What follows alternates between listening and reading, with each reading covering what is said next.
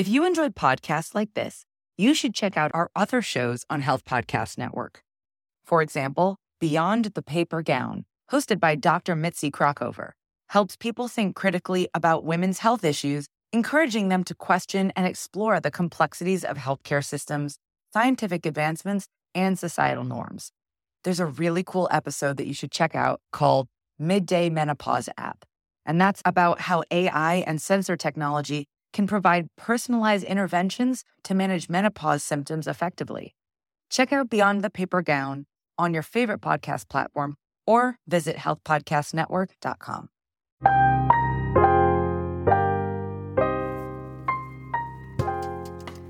Welcome to the Nurse Wellness Podcast, empowering nurses to manage stressors so they can intentionally reconnect with their purpose, optimize their wellness, and ultimately show up in the world the way they want to be seen.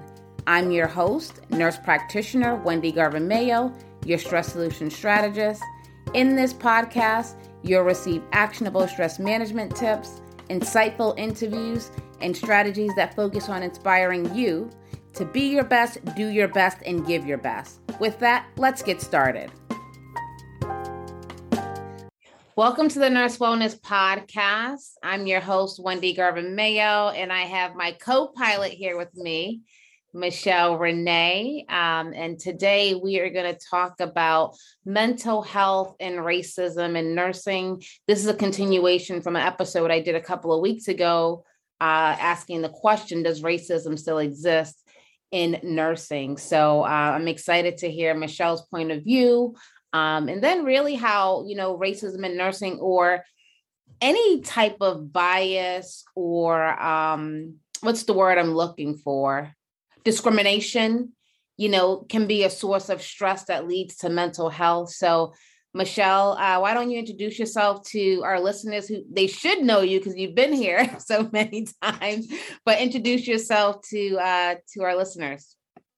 Hi, I'm Michelle Renee. I am an acute care nurse practitioner, and I also am the owner of Graceful Power Yoga and Wellness. I am a fertility and women's health coach. And she also, she kind of said it, but she is a master yogi, right? I guess you call yourself yogis, mm-hmm. And breathwork specialist. And she actually joined the Stress Blueprint. So she is my partner in crime in terms of helping the Stress Blueprint clients with yoga and breathwork, because those are two evidence-based practices that help reduce stress. But we'll talk about that in another episode. In this episode, we do want to get down to the topics of mental health and racism in nursing. So, Michelle, did you happen to see the survey results from the American Nurses Association talking about racism in nursing? And if you did, what are your thoughts around it? I did. So I was just reading through the survey before I came on, and a couple of things hit me. I always knew that the numbers of BIPOC nurses were low. I just didn't realize how low they were when compared to the number of white nurses in the profession. So that was one thing that was eye-opening for me. I think another thing that I really had to ask myself, and kind of looking back over my nursing career, how much bias there is, right? How much bias showed up for me, how much I took it and kept going because that's the norm, right? That's what's expected. And then I recently had a conversation with somebody about how much you have to prove yourself that you're worthy to be at the table. And, I've been in the medical field since 1999, but I've been in the nursing profession since 2005, and just doing so much to show your worth, right? Always going that extra mile. And then wondering, why am I so stressed? And looking back and thinking about all the things that you did to prove you're worthy to be at the table. When others don't they can't relate. They can't relate to that. So that's, you know, a little self-reflection for me going through the survey. Yeah. And I think being a nurse in general is stressful, because I remember nursing school. Nursing school is so stressful. And in retrospect, I think about, we didn't have anything talking about stress management. We didn't have anything talking about self-care. And everyone knew that we were stressed out as nursing students. So it's kind of like a norm. And then you are launched out into the field, and being a Black nurse, it's different. At least it felt different for me. Like you said, we have to prove ourselves. We're at the table.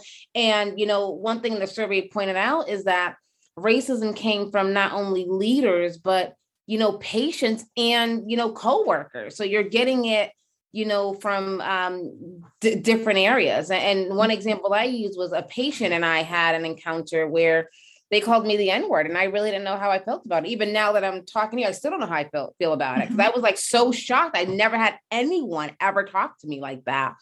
And really going in with the intention of wanting to care for this person. And what really was the kicker is, you know, the leader, the person who was in charge was kind of like, oh, the patient's a psych patient. Like that was an excuse.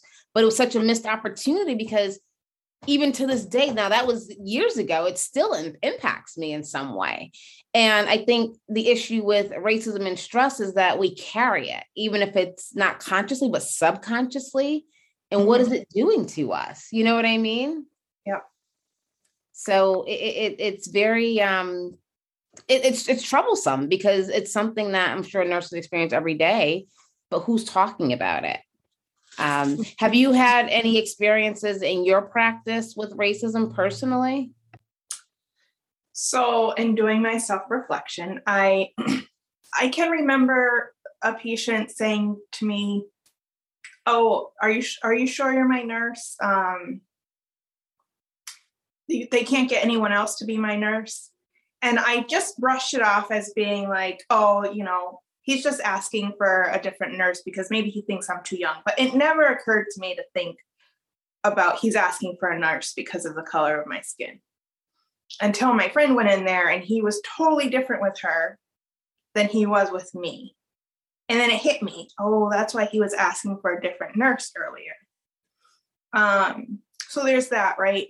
And then there's, so I work in a level 1 trauma center for most of my nursing career. And we see people, our patients are a mixed population, but primarily we live in a highly Hispanic and African-American population. And just to hear my fellow coworkers talk about patients and what they thought about the patient and the bed, you know, I didn't always speak up or say anything because I didn't want to be that person, but it hits you like, oh, they think that of that person who looks like me in the bed. So what do they think about me? What does this, you know, what are they saying behind my back? Or I've had people say to my face, you know, coworkers, well, where are you from? Well, you can't be from Springfield. You don't talk like you're from Springfield. What's that mean? So yes, I've encountered, you know, all sides. Yeah, it's crazy. And then when you do say something, it's like, oh, but not you. You know what I mean? Not you. And I think, you know, when you were telling your story, I was thinking about courageous conversations, which we talked about, you know, last month, having courageous conversations. So really sticking up for what's right and, you know, what's wrong. But I think as we, you know, mature in our profession, it's a little easier to have those conversations or confront those type of situations, because you don't want to come across as confrontational. Right. Mm-hmm. But at the same time, you want them to know that you're aware and it's not right.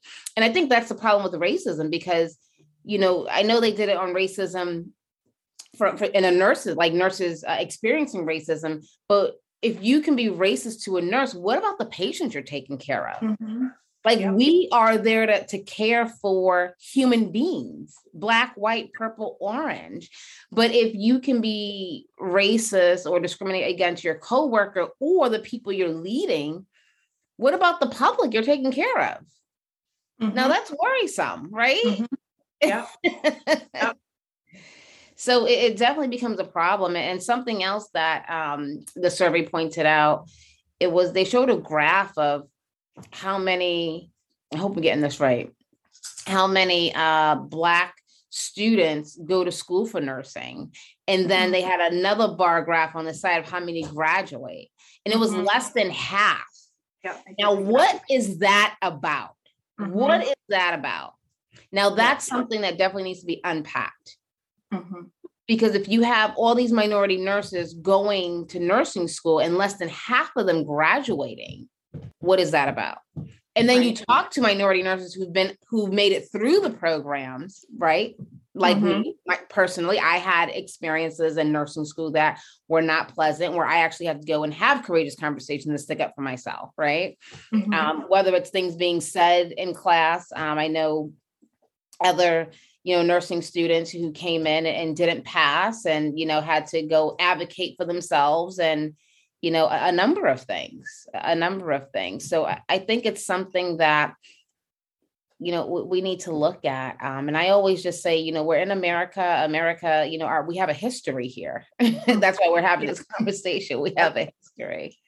Yeah. But, and another thing I found surprising is, I asked people, are their employers talking about the survey results? And a lot of people are saying no. They came up, but no one's really talking about them. So I think two things, right?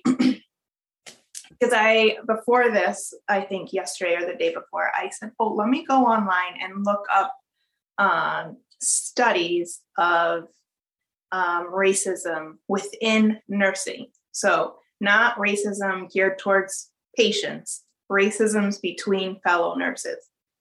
There's not much out there.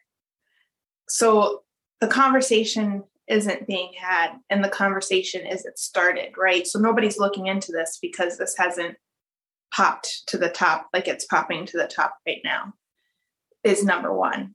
And number two, I think people are scared to start the conversation. Because if you look at top management, right, across large places, large facilities, we aren't represented there. And so how do you start the conversation without representation? Because you don't have anywhere, you don't have a reference point, and even if you say that you learned, how did you learn when you clearly haven't implemented it so that your top people look like the people who are under you? Absolutely. And right now, in my full-time job, I do cancer research, and we're talking about increasing minorities in our clinical trials. But it really starts with the company, right? So the company really has to have that. You have to have diversity at home first. And like what you're saying, at the top. So if we're talking about racism in nursing and, all your nursing leadership individuals are Caucasian, then what are we talking about? What are we doing? But I do think it's something that has to be talked about, and maybe a spotlight needs to be shined on that to say, we notice this. What are we doing about it since we're talking about diversity?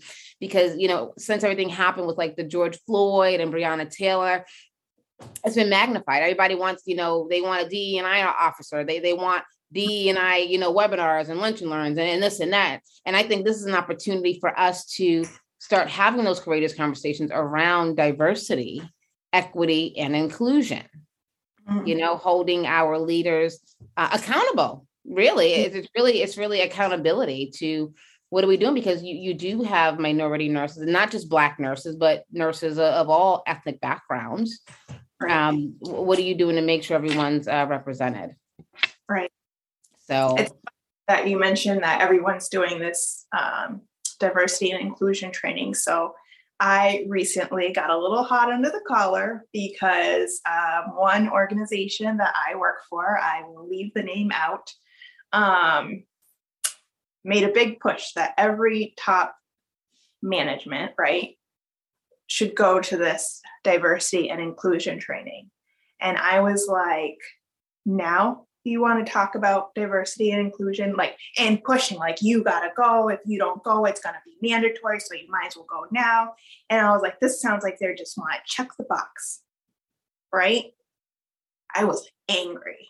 Like, now you want to make sure that I go to this training that I've been dealing with for my whole life, right? You didn't want to hear about this before, but now it's a big thing. And now we have to check a box. What's going to change? Is our culture going to change? And my friend pointed out to me very kindly that, yes, we're having the conversations, right? We know that this needs to be changed. And by pushing someone, maybe it will help them to realize that they need to change. And we can only hope that people aren't going to check a box, because some people won't go if you don't force them, which is sad, but truth. Yes, I think that is very true. A lot of organizations, Fortune 500 companies, universities, colleges, mom and pops are all doing diversity, equity, and inclusion. But, I always say, yeah, you can check the box, but for me, how are you going to make it sustainable throughout the year, not just an annual training? How are you going to make it sustainable? What are your thoughts on sustainability of these programs? What can some institutions do to make it sustainable? So I think the conversation needs to keep going, right? We can't have this one-time training where we have this conversation, we make this presentation, and then we leave it without continuing the conversation. And these conversations are hard. So maybe you need a moderator, or maybe you need a facilitator to have these hard conversations, but it's visited so that people like me who are like, okay, now you're going to do this, demand of me this one-time annual training, but it stops here and it doesn't continue, so that we feel seen, heard, and understood, Yeah, that's so true. Because I've been approached to do DE&I, presentation. I was like, so what's happening next? Because this is not a one and done thing. So if you're going to hire me to do a presentation, we need to open it up. I need to come back. That has to be part of the deal. This one and done does not work. Or we need to do a program, a quarterly something, but it has to be sustainable. And I think also for us who are doing DE&I work, because they do look for minorities to do the presentations, right? But it's also, saying to companies that, it's not a one and done. How are we going to make it sustainable? So if you want to hire me for just a webinar, I need to come back and do something else. So I think we hold some responsibility there too, where we can hold them accountable. What are your thoughts on that?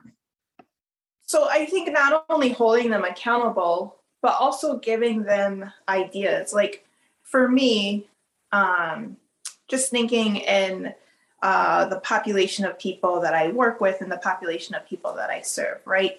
You have certain tools and education that maybe I didn't get. So having like a wellness program where we talk about finances, or we talk about how to make or help people be more successful. Maybe we talk about how to do get the next level in their job. Maybe we help them with their resumes. But helping to empower them so that by doing this, right, by creating these relationships, because I can come and talk at you, but if I don't form a relationship with you and get to know you and help build you up, what's the purpose of me talking at you? Yes, definitely.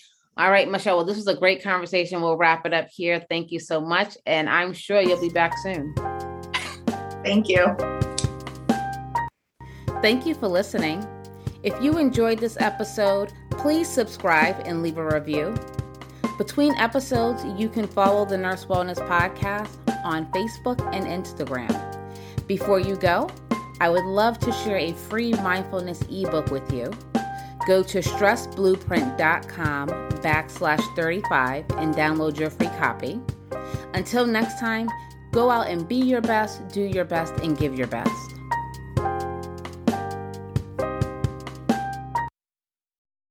If you enjoyed podcasts like this, you should check out our other shows on Health Podcast Network. For example, Beyond the Paper Gown, hosted by Dr. Mitzi Crockover, helps people think critically about women's health issues, encouraging them to question and explore the complexities of healthcare systems, scientific advancements, and societal norms. There's a really cool episode that you should check out called Midday Menopause App, and that's about how AI and sensor technology can provide personalized interventions to manage menopause symptoms effectively. Check out Beyond the Paper Gown on your favorite podcast platform or visit healthpodcastnetwork.com.